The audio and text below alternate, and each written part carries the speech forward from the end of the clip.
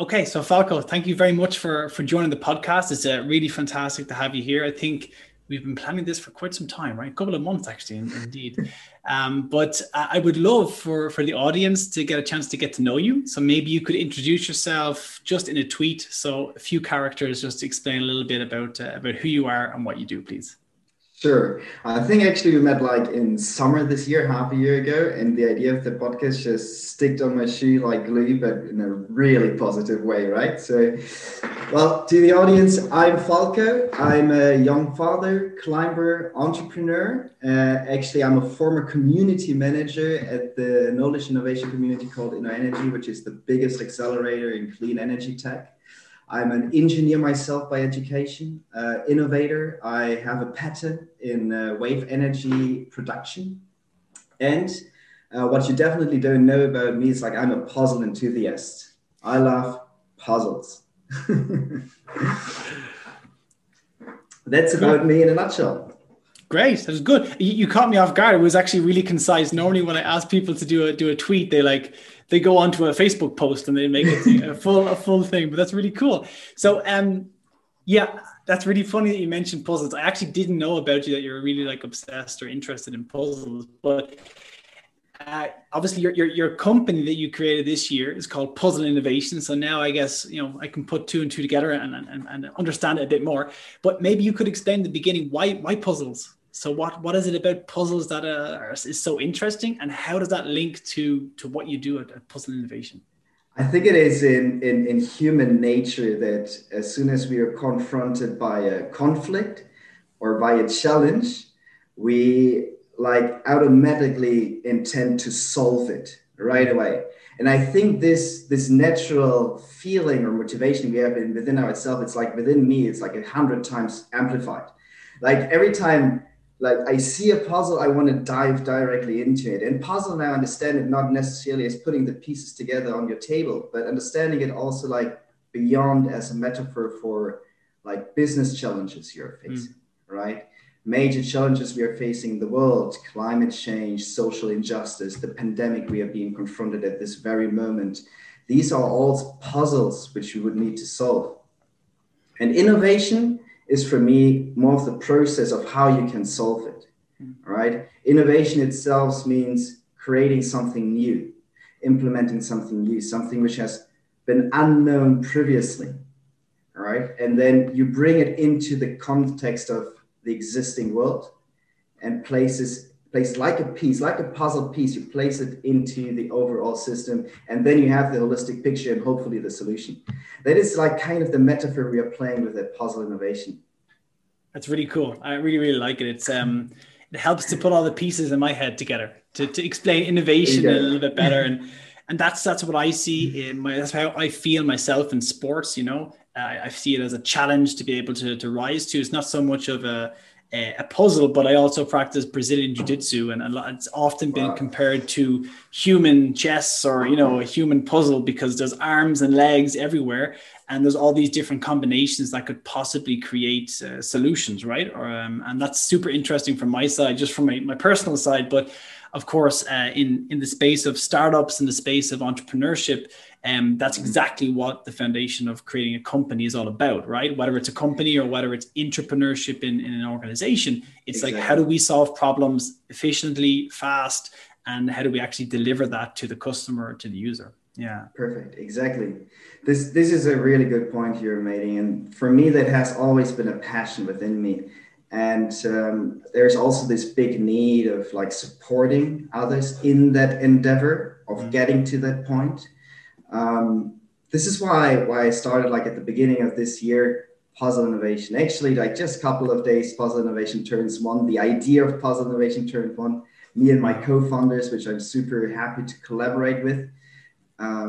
And it has been indeed an exciting and very challenging journey itself for ourselves, for our company, and also the partners we have been accompanying throughout the whole year. That's really cool. So maybe you could dive into that a little more, because first of all, congratulations on almost having your 1 year anniversary. I think it's super inspiring that you've created a startup in this particular year, not without its own challenges, of course, due to COVID. But I think it's super interesting. You've got some maybe interesting pivot, shall we say, to explain a little bit later about what your company does. But yeah, explain a little bit why you started this. So why was Puzzle Innovation founded? Why was there a need from your perspective to deliver this new kind of perspective on innovation? It came together like many different parts. Like I would call it the power of three, which you're being confronted with it everywhere, like in Buddhism and religion. It's always the power of the three. It's the Holy Ghost, it's Jesus, God. It's always these combination of three. For me, it was the opportunity which arose as my passion behind these processes, right? And it was indeed the need you were just referring to. Mm-hmm. So just talking a little bit shortly about the opportunity, up until the end of 2019, I was working in the knowledge innovation community called Inner Energy, and I was a community manager there. And my journey there started 7 years ago at this work. And throughout that time, I first was a student myself within the organization, learning a lot. Already as a student, I felt this need of like trying to connect people more, creating more synergies, because like different departments operated very individually from another. They had their own KPIs, they had their own process, they had their own systems. And I always felt like there was really a lack of collaboration between these different pillars, right? And I saw these synergies from the beginning. So I started with a friend, this whole alumni network within Inner Energy, and it went even further. And then from student, it actually became my profession to continue managing this alumni network and trying to bring even more and more synergies together. And so at the end of the last year for me, I realized just more and more that for me, it was time to kind of broaden, right? I was always in the inner energy, always in the clean energy sector, but I wanted to explore way more. So I left the company at the end of 2019 to kind of pursue my values and my passion to make it even broader. And actually at the same time, and purely coincidentally, two of my best mates with whom I was accompanied during the whole 7 years in the company also left the company at almost the same day. So the three of us, we sat together, a couple of beers. We had this puzzle in front of us actually saying like, what are we going to do now? Like the three of us, and everybody was talking individually about what they would like to do. And we said like, hey, let's do something together, right? Let's start this journey together. Because the big need, and this was, I think, also part of the question, the big need which we see nowadays is like the 7 years in Inner Energy where I saw the different pillars. Like this is not something which existed in Inner Energy. This exists everywhere throughout the world. Our whole world is fragmented. It's being in parts. It's nothing new. It has always been that way in the past as well. And major scientific revolutions or social revolutions happened because people came together and they were capable of building narratives so that others can follow, and big change happened, right? So these kind of dualisms, which a lot of time exist in the different fragments, like good, bad, Republican, Democrats, as we can see now with Trump and Biden in the United States. The same happens with like Europe, Britain. The same happens with climate change deniers and climate change believers, right? Back in the 15th century, that happened with flat Earth versus the globe. Flat Earth is back, just to let you know, okay? I heard. So you have like these different fragments, and there's always friction between these different fragments. Mm-hmm. And major revolutions or advancements happen if you overcome this. If you actually start bringing people together. And it has always required facilitators, mediators, who helped you to actually see beyond your own perception, right? And this is like putting these three people together. I really love to talk about this. Putting these three pieces together, opportunity, need, and the passion which the three of us had. Like we said, like, okay, let's start, let's do something. And at that stage, we had no idea what it will be. Now it is Puzzle Innovation. Yeah.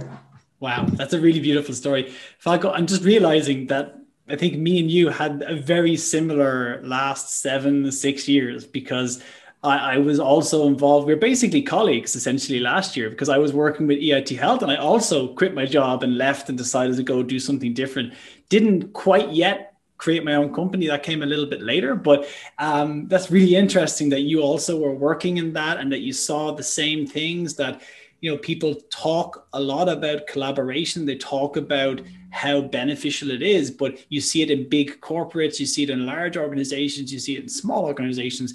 This silo effect, information just doesn't seem to get out of the little box or get out of the team and be able to fully explain or communicate things that can hopefully solve problems better. Everyone kind of has the blinders on, and unfortunately they're not really focused on helping others, right? But your story is super inspirational. I think I like the phrase "luck favors the prepared mind," right? And the idea that you decided to leave your job and two of your best friends also did at the same time. I think that's you putting your energy out there in a positive way and just taking those opportunities, seeing the need and having the passion, of course, in your team.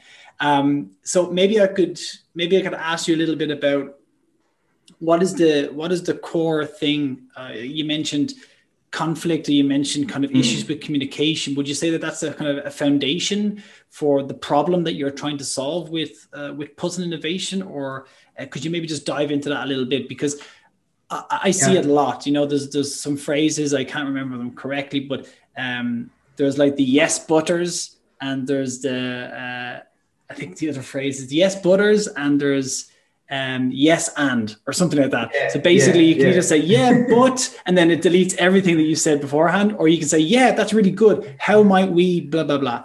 So maybe you could talk a little bit about that perspective of what the problem is. And actually there's a third category of people who say yes and, but they mean yes but, right? There's also that's a very good point. Very good point. I can talk a little bit more about this, but first let me ask you a question to you, right? Which maybe then helps us to answer your questions, okay? Super. What is your process of making toast in the morning? Toast. Yeah, how do you make your toast? It's like, if you have like 10, 15 seconds, just explain, how do you make your toast? Yeah, I take the bread out, I put it in the toaster, turn the toaster on, and then afterwards I add my Irish butter. That's basically it. More or less. What's Irish butter? Oh, Kerrygold. It's like the best butter in the world. I'm Irish, so I have to do a little bit of branding, for the tourism board. All right, well done. That is probably one of the most common ways on how to do it.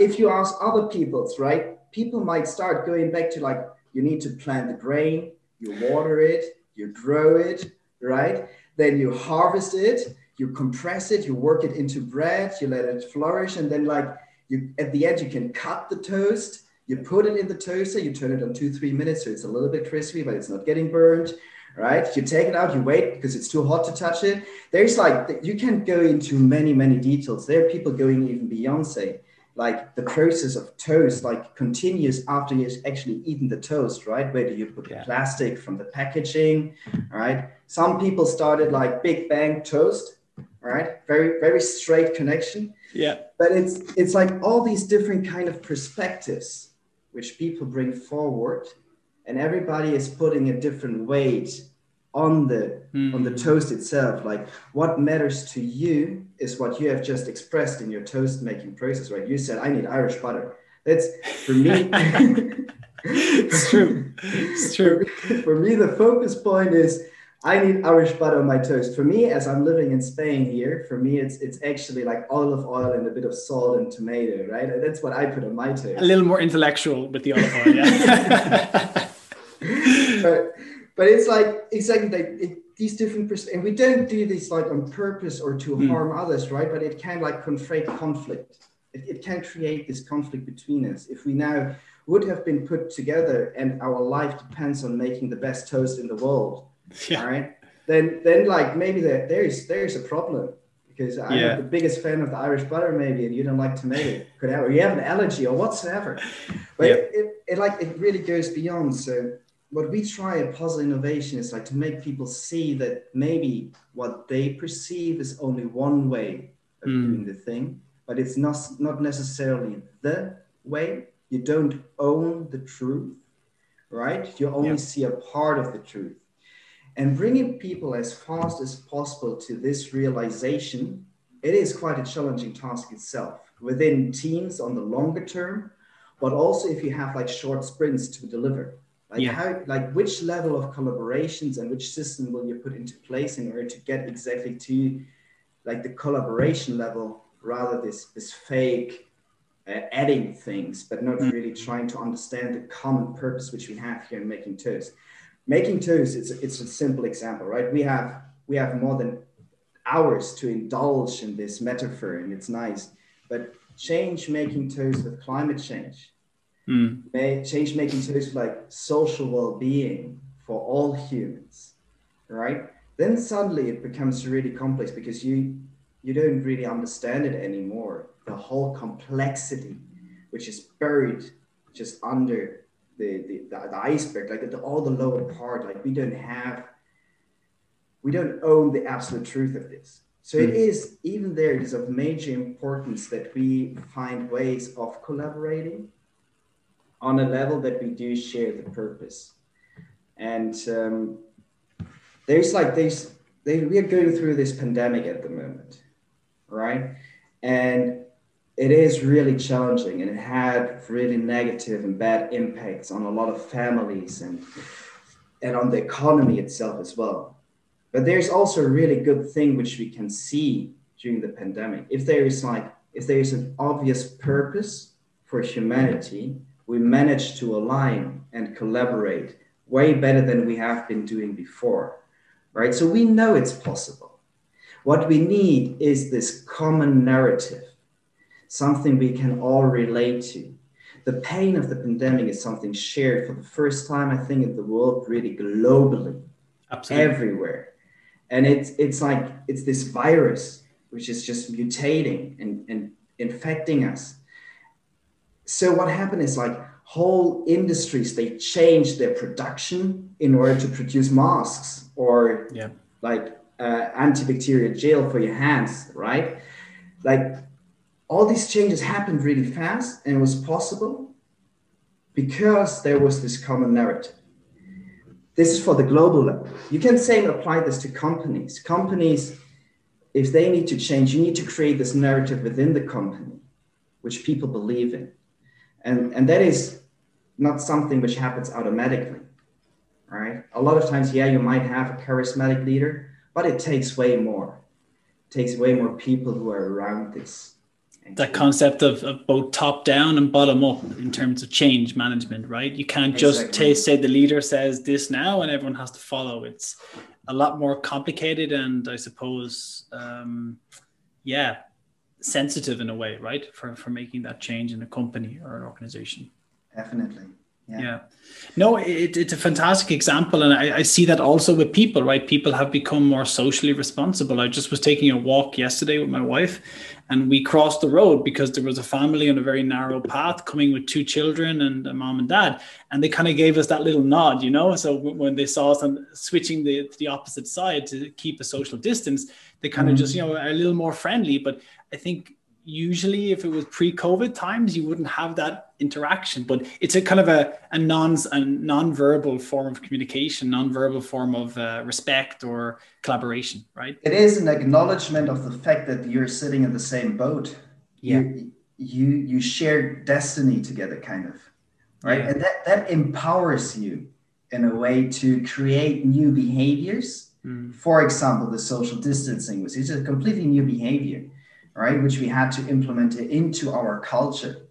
And this was only able and possible because there was this common narrative, which we are having, right? Yeah. So really you're talking about empathy in a way, right? And I think even with remote office now and stuff, it's very easy for people to get in their own box or in their own head, right? And we have difficulties with developing empathy when we don't experience the person in real life, but rather see them on a virtual space. So so how do we develop that? How do we, I mean, everyone talks about it, right? You have to walk in the customer's shoes. You have to walk in the perspectives and the shoes of your colleagues and your teammates. Something that comes to mind is often people that are listening, but they're just waiting for the opportunity to say what they want to say. So it's like, Falko, please I'm waiting for you to just to stop talking for a second. I want to say something right now. Wait. That's great, but boom, jump in. And yeah, so this is just a funny example, of course. But yeah, how do you do that? How do you manage conflict, or how do you manage or help to resolve to separate those silos that you mentioned, to break down the barriers? What's the solution that you propose as part of Puzzle Innovation when it comes to companies? Let's focus on companies, because I think that's a good example to focus on. Yeah. Perfect. Yeah. So what we focus on is actually building integrated change through dialogue, right? So by integrated change, we mean the combination of collective change and actually the individual change it requires within you as a person, right? And dialogue, we see it as being a genuine generative exchange with your environment, not necessarily with just another person or more than just one person, but it can also be your inner sphere and your outer sphere. Like being in dialogue is more of a kind of a mindset, being open to receive, to listen indeed properly, but also to respect, to suspend, and then later be able to voice out what is required to say at that moment. So we try to kind of combine these three elements: individual change, collective change in the way of system thinking, like Peter Senge, for example, with the fifth discipline, through dialogue, and dialogue on the base of David Bohm or William Isaacs, to name just two of the pioneers of dialogue methodologies. All right. Okay, cool. So I have a question just to begin. So you walk into a company, say it's a European organization, it's a big company, lots of moving parts, 50 to 100 people. What is typically, from your experience, the most common, the most difficult part to tackle? So is it more the individual opening up their own individual mind and processes for that dialogue aspect? So not even just listening, but being able to be open to understanding their environment? Or is it more the process end of things? Is it more from the corporate aspect that it's very difficult to make changes there? Which one would you say is more challenging, or which one do you tackle first, maybe? Well, you need to have the decision makers on board for the change, right? I think without the decision makers, almost every change is doomed to fail.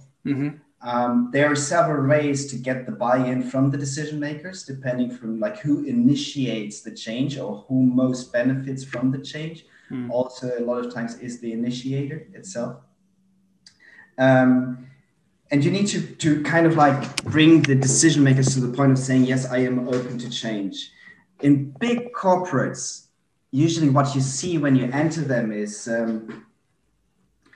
like everything what is there now, the systems which have been putting in place, the processes which have been putting in place, at a certain moment of the history of that company, this made completely sense to them to implement that parts, right? But then later, throughout their journey, like again, these different little silos they were building, the interaction between them causes friction, right? Like very simple example is like you build certain KPIs for a team and another team has very contradicting KPIs to the team before, right? And they kind of just like are competing to another, rather than indeed actually favoring and supporting another. And this only because their communication systems, the process, like, to whom they're usually talking, the companies are different people. And the top person doesn't look to that detail anymore, and he has no idea what's happening there. All right. So it's a very often reused example, but like what we have seen in one company specifically is they were really fast growing, and they kind of saw that their processes were stagnating. Their progress was stagnating. They were not developing as fast in revenues as they would like to do anymore, and in profit margin. So their idea was, instead of the strong hierarchy which we built, which enabled us the fast growth, what we want to do now is more of a lean management, and having more autonomous teams. what they actually did, they tasked the middle management to find a solution. So what's the problem there? Like the middle management hears from the decision makers on top, like, we want to be more lean. Do this, please. Do that, please. And where is my future in that organization, right? If we are more lean, no middle management required anymore. Yeah. But now I'm supposed to drive that change as in the middle management. Like my motivation is almost like zero. Yeah, it's a personal conflict. You're going to delete your own job potentially, right? As a one option. Yeah. And that is something which happens a lot of time, right? People don't take into account the individual into their system changes they would like to implement. But there is really good ways in order to get there, right? Yeah. And this is like through dialogue. This is the important part, right? So you put the decision makers with the employees and the operators and the managers. You put them together in the same room. You can give clear targets of where you want to go, but leave the conversation open to explore which path you can take there and which role each person can play in order to contribute to that change, in order to get there. So it's really a lot about vision building within individual teams and also bigger teams. It's also a lot about like the purpose which they see within themselves, and if they is aligned with the company. We see that's more and more happening within millennials, like our generation. We really want to do something purposefully. Like purpose has become so much more important over the last years, right? And that's something really good. If you're now capable to align that purpose with this historic dinosaurs companies, which we have there with the vision from 30 years ago, that's conflict, right? That's conflict right there. So like, this is something you're trying to work on, right? To progress and to make it further. You make this through, indeed, like through dialogue is, I think, the most effective way. And this dialogue is not only sitting down and talking, it's so much more, which is involved in like having a proper dialogue together. I could imagine that. I'm imagining previous meetings that I've run in when I used to work for other companies and organizations. And I think that's probably where you come in, right? Is to help moderate and to drive that dialogue, because I think everyone can create the meeting, right? They can create the meeting, management, middle management, employees. They can get those 10 important people together for a workshop. But, you know, as you probably know, and as I know from doing lots of workshops, there's very good workshops and there's bad workshops. And it all comes down to allowing people to speak, to having the agenda that's organized and a clear goal that wants to be reached by the end of that particular workshop. Alan, when, like, if I would ask you now, when was the last time you had really a conversation which you were intrigued by and like which still occupied your brain for days after? To be honest, Falko, this is my guilty pleasure of why I do the podcast. It's not necessarily getting that from work. It's really like I trick people to come onto my podcast because I want to have these engaging conversations. Like right now, I'm not looking at anything else. I do this in work sometimes. You know that we're having a meeting and I'm like, you know, checking something over here, checking my next meeting and like, you know, watching my phone. But the podcast, it's like, it's for me, it's like, it's therapy. It's really mindful. I can engage with you. Or I just interviewed someone from a very successful person from medtech companies in Scandinavia. And I've been going over in my head some of the stuff that she has been saying. And that's for me, I'm very, very fortunate. But a lot of my work tends to be a little bit siloed. I want to get stuff done because it's coming up to Christmas and I'm not so like, let's engage in a workshop and keep open-minded. So I've been very lucky, but professionally speaking, that could be sometimes challenging. I would even say pre-COVID, when we had some cool workshops when I just joined my job, because they were face-to-face, there was like sticky notes on the board and I love that. So I would say professionally, it's been a while, a little bit. Yeah. And that is sad. I mean, you don't need to do these workshops all the time, right? There are good moments for have such workshops when they are really fruitful, when you need dialogue, when you strategize, when you want to indeed create something new. But then there are also these pure operational parts, right? At a certain point, you just need to execute. You build your choreography, you train it, and then you perform. you do it. Yep. And for the performance itself, you don't necessarily need all the time to have dialogues in like this profound way, which I'm referring to. Sometimes it's just enough to have a quick chat, right? Just updating another. That doesn't need to be to that depth of the level, right? But at the beginning, at the start of a new project, an endeavor, product, a service, a challenge you approach, it is very important at the beginning to have all of the different perspectives of all of the people who will be somehow impacted by the project or have power over the project in a certain way in decision making. At that beginning, if you manage to not only report to the people in power, but actually include them in the design of it, it's so much more less likely that later on you will face confrontations or problems with them. Yeah.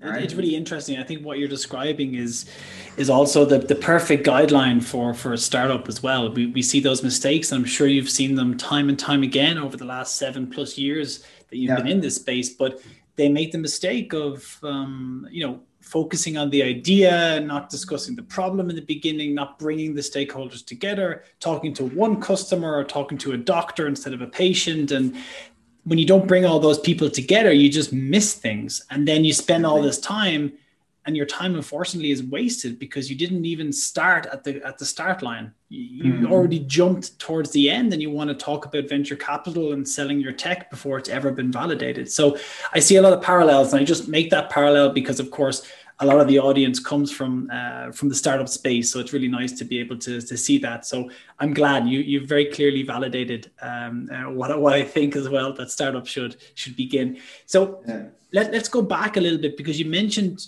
two important elements, right? You mentioned and touched a little bit on dialogue, but in the beginning you talked about integrated change. So could you maybe explain a little bit more about how to bring those people together, how to build, how important community might be in that process? You mentioned co-creation as well. So what is a little bit more depth in terms of how to drive integrated change? And then maybe afterwards, then we could discuss what exactly you mean by dialogue, because this is also something very interesting to me. Definitely, yes. So integrated change, like by definition, it says like it's to achieve a desired final state through like organizational and individual change processes, right? So it really stresses both, because in order to best explain it, let's maybe think about the alternatives which you have there, right? So the alternative would be either or. If you just go into the organizational change and there comes the top decision maker, a new CEO has just been replaced in the company, and he's like, okay, from now on we do it that way. Yeah, and like a classic like shuffle, basically, in terms of how teams are structured, right? Exactly. People are like, they're lost. They're maybe really angry with this like rapid change which happens around them, which they might understand why it's happening, but they have never agreed to it. They have been never consulted in this change. So they are, from nature, we are a bit reluctant to change. There's always that fear, right? Of the unknown. From the unknown. So it is really important that you actually take along everybody in such change processes, right? Let's think about the alternative. So everything is still the same, but you as an individual, you definitely see something which needs to be changed. You're like, okay, I change, right? I want this changed. It's like, if the system itself is not adapting in a way, you're just getting more and more frustrated because processes are staying the same, but you want them different, right? You want them, but nothing around you actually changes. You're up here and then the processes are down here, right? Yeah, exactly. So it is really important that both happens at the same time, right? And then how do you do this? You can design new structures, processes together with everybody, what they agree on, and you will be surprised by like, a lot of times, if you give persons the freedom to choose, they choose the harder task or the more difficult challenge, right? Because they want to have the success of getting there. If you give it to them, if they own it, And it's, if you own it and you tell them to do this, then you usually get this expression of like a smart horse doesn't jump higher than it needs. Yeah. Right. Yeah, of course. It's the path of least resistance, right? Yeah. Exactly. And that's not how we want to do things. Like a really engaging team, if you have worked once like in a project where you really felt this team effort, it's like you were always going for more. You're just like, what's out there? What can we do like to improve, to get better? Right. And this unfortunately is not happening that often as it could happen if you start implementing this philosophy from the beginning. Yeah. And embedded it into your culture as a company. Yeah, I think it's almost like giving them a piece of the company, right? A piece of the cake. That's saying that like your job is not just your job. You're part of this company, and here you go. Let's make something together that's going to change and affect the whole company. Exactly. I think that's very empowering because people say, hold on, I'm not just a project manager that just does like, reports and stuff. I can actually say something and make a difference. So. And it's like, let's not indulge into like this hippie culture we want to create here, right? That's not the point of the whole thing, right? You still establish reporting processes. You still establish KPIs which need to achieve, and there will be consequences if you don't achieve them. There are hard decisions to make, but like especially these hard decisions you might need to take at that moment might not be that hard anymore because you have already agreed upon them from the start of the journey with everybody. All right. And kind of constantly need to kind of feed that culture, nurture that culture, right? Because that's like, you can lose that very fast. You can get lost in process and systems which you have been establishing in the past. So you need this reiterating process throughout again and again sometimes. Yeah, that's a very good point because people sometimes think, hey, I'll just hire Puzzle Innovation and it'll fix everything. And yes, but also, this is a more long-term process, right? The same thing could happen. Puzzle Innovation could come in, right? Falko can come in. You give expert advice in terms of how to take the processes from there to updating them to what's going to bring value right now. But then the same thing can happen in 5 years' time, right? So it's like we usually recognize when there is the conflict, right? Yeah. And like if the conflict has not occurred yet, we don't see change. The same thing happens to us as persons. Like every morning you go to the mirror, you brush your teeth, you see yourself, you're like, I'm the same person like yesterday. Nothing has changed. But all these incremental changes from day to day, if you look back 5 years ago, you're like, oh, who's that person? Yeah. And it's harder to look back, right? Because the mirror is right here. You get caught up in what you're doing now, not what you were 5 years ago. Yeah. It's a challenge between being and also becoming, right? And also looking to the future of where we want to be in 5 years eventually, as an individual, but also as a collective, as a society, as a company, as a family, as a sports club. These principles can be applied in kind of all environments. For me, the most interesting one are the businesses, because I believe in the sustainability of businesses and like in the positive way they can impact the world. Yeah. So on that point then, in terms of creating impact, in terms of bringing people together and providing extra added value to the customers that you work with, the businesses that you work with, is there some guidelines that you provide in terms of how to build that community and how to keep it alive, how to foster it, how to keep the fire going so that they're not distracted in 2 years' time and end up having to, potentially the business fails or whatever the case may be, or there's miscommunication again. So are there aspects of that integrated change around community that you try to foster in some way? Yes. So like, I think we have touched on that point already quite a lot in this podcast. It's like the dialogue itself, right? Okay. And the dialogue, you kind of really try to foster to bring people to take ownership within it. And dialogue is something which we can learn. Right.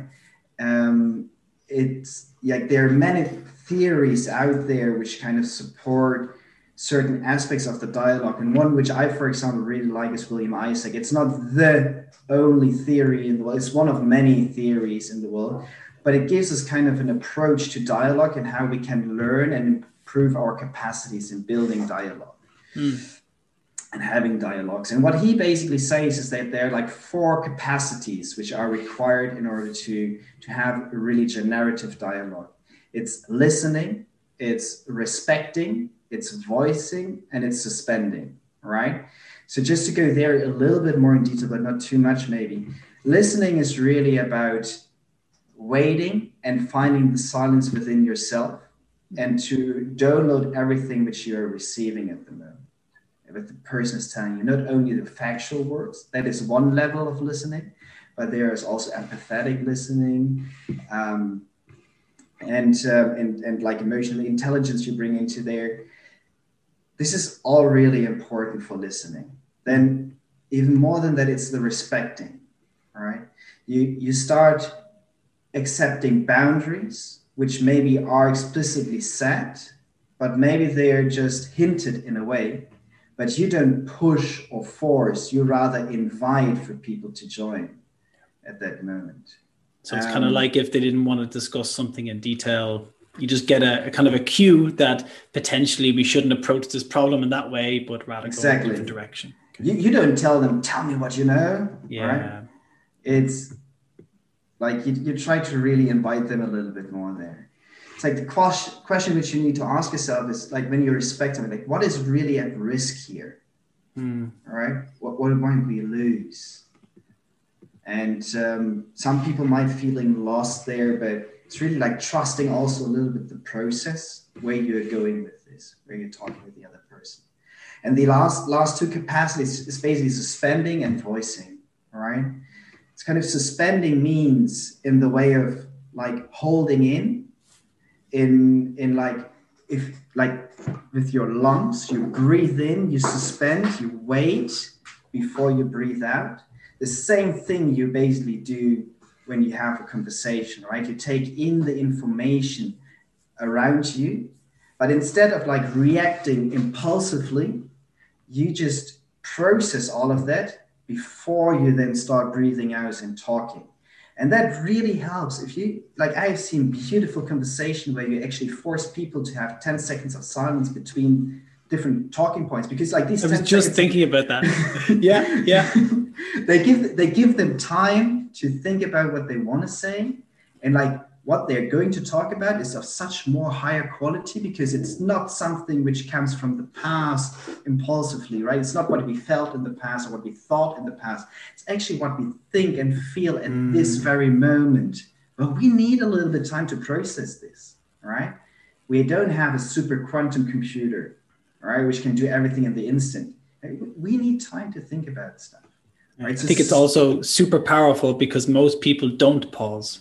Yeah. Most people just react, right? And when you're having a conversation and someone's not talking for 5 seconds, people get a little uncomfortable. They're like, what's wrong with him? Oh my God. But it's very powerful. It's beautiful. Silence can be really beautiful. There is a famous componist which actually created an art piece of 4 minutes, 11 seconds, maybe. Kill me on the time. I don't know it. I don't know exactly the time. But what he basically did, he had a full audience. He went on stage. He sat down on the piano. And for 4 minutes and 11 seconds, maybe different time again, he didn't do anything. He didn't touch a single note. Wow. Nothing.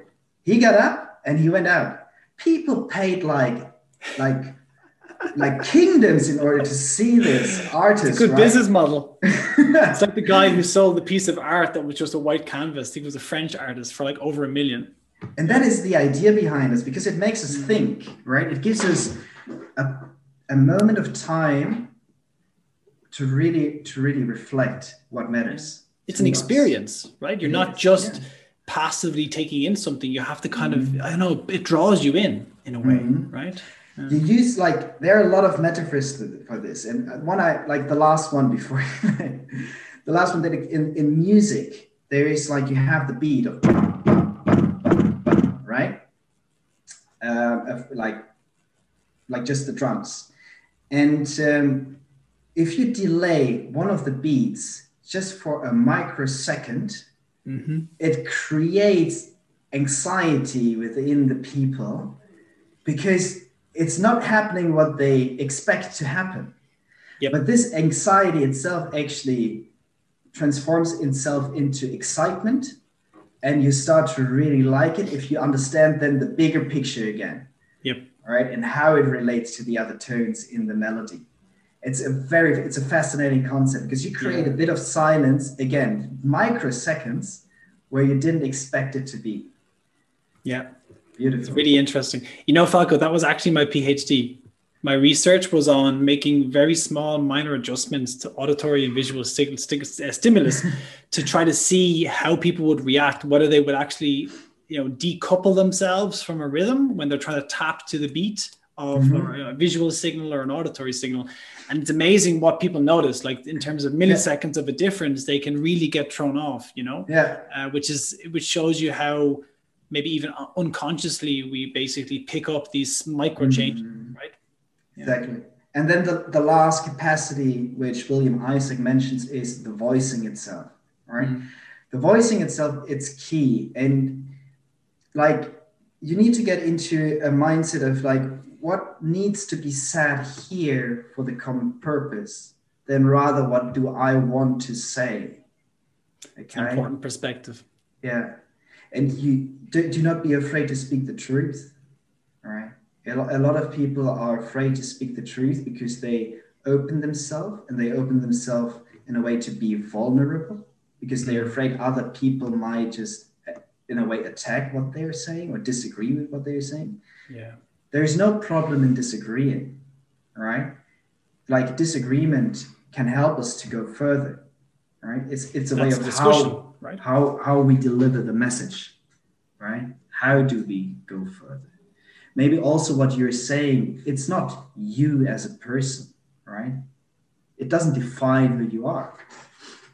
And all these things, if you kind of can express that feeling to a team, if you can express this feeling to a company, it's like really this bottom feeling of this culture, then you're guaranteed you're ready for all kind of changes which you will confronted, especially in the startup way, because there are many changes, but also in big corporations like now in the pandemic, like this disruptive change we're seeing right now, companies which have a really positive culture just perform better because they are faster in adapting, right? Because there is this basic feeling of collaboration really strongly implemented.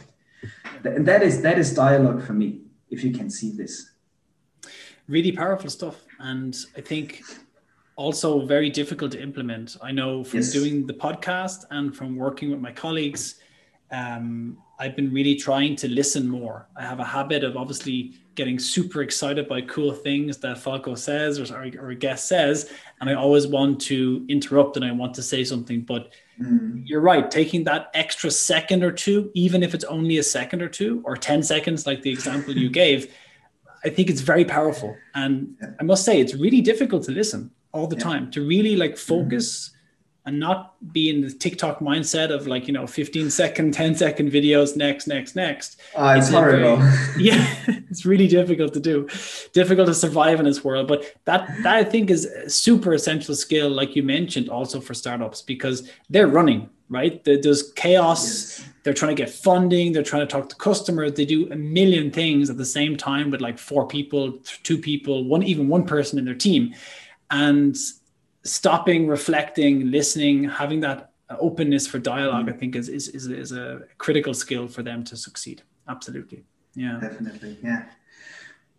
Great. Sure. So I'd love to kind of close up. I have one extra question for you at the very, very end, but I'd love to close up with maybe discussing a little bit of how you bring all these things together, because you've got a lovely course that you're offering now, which is something you're just launching, I think, in January. So in a couple of weeks' time.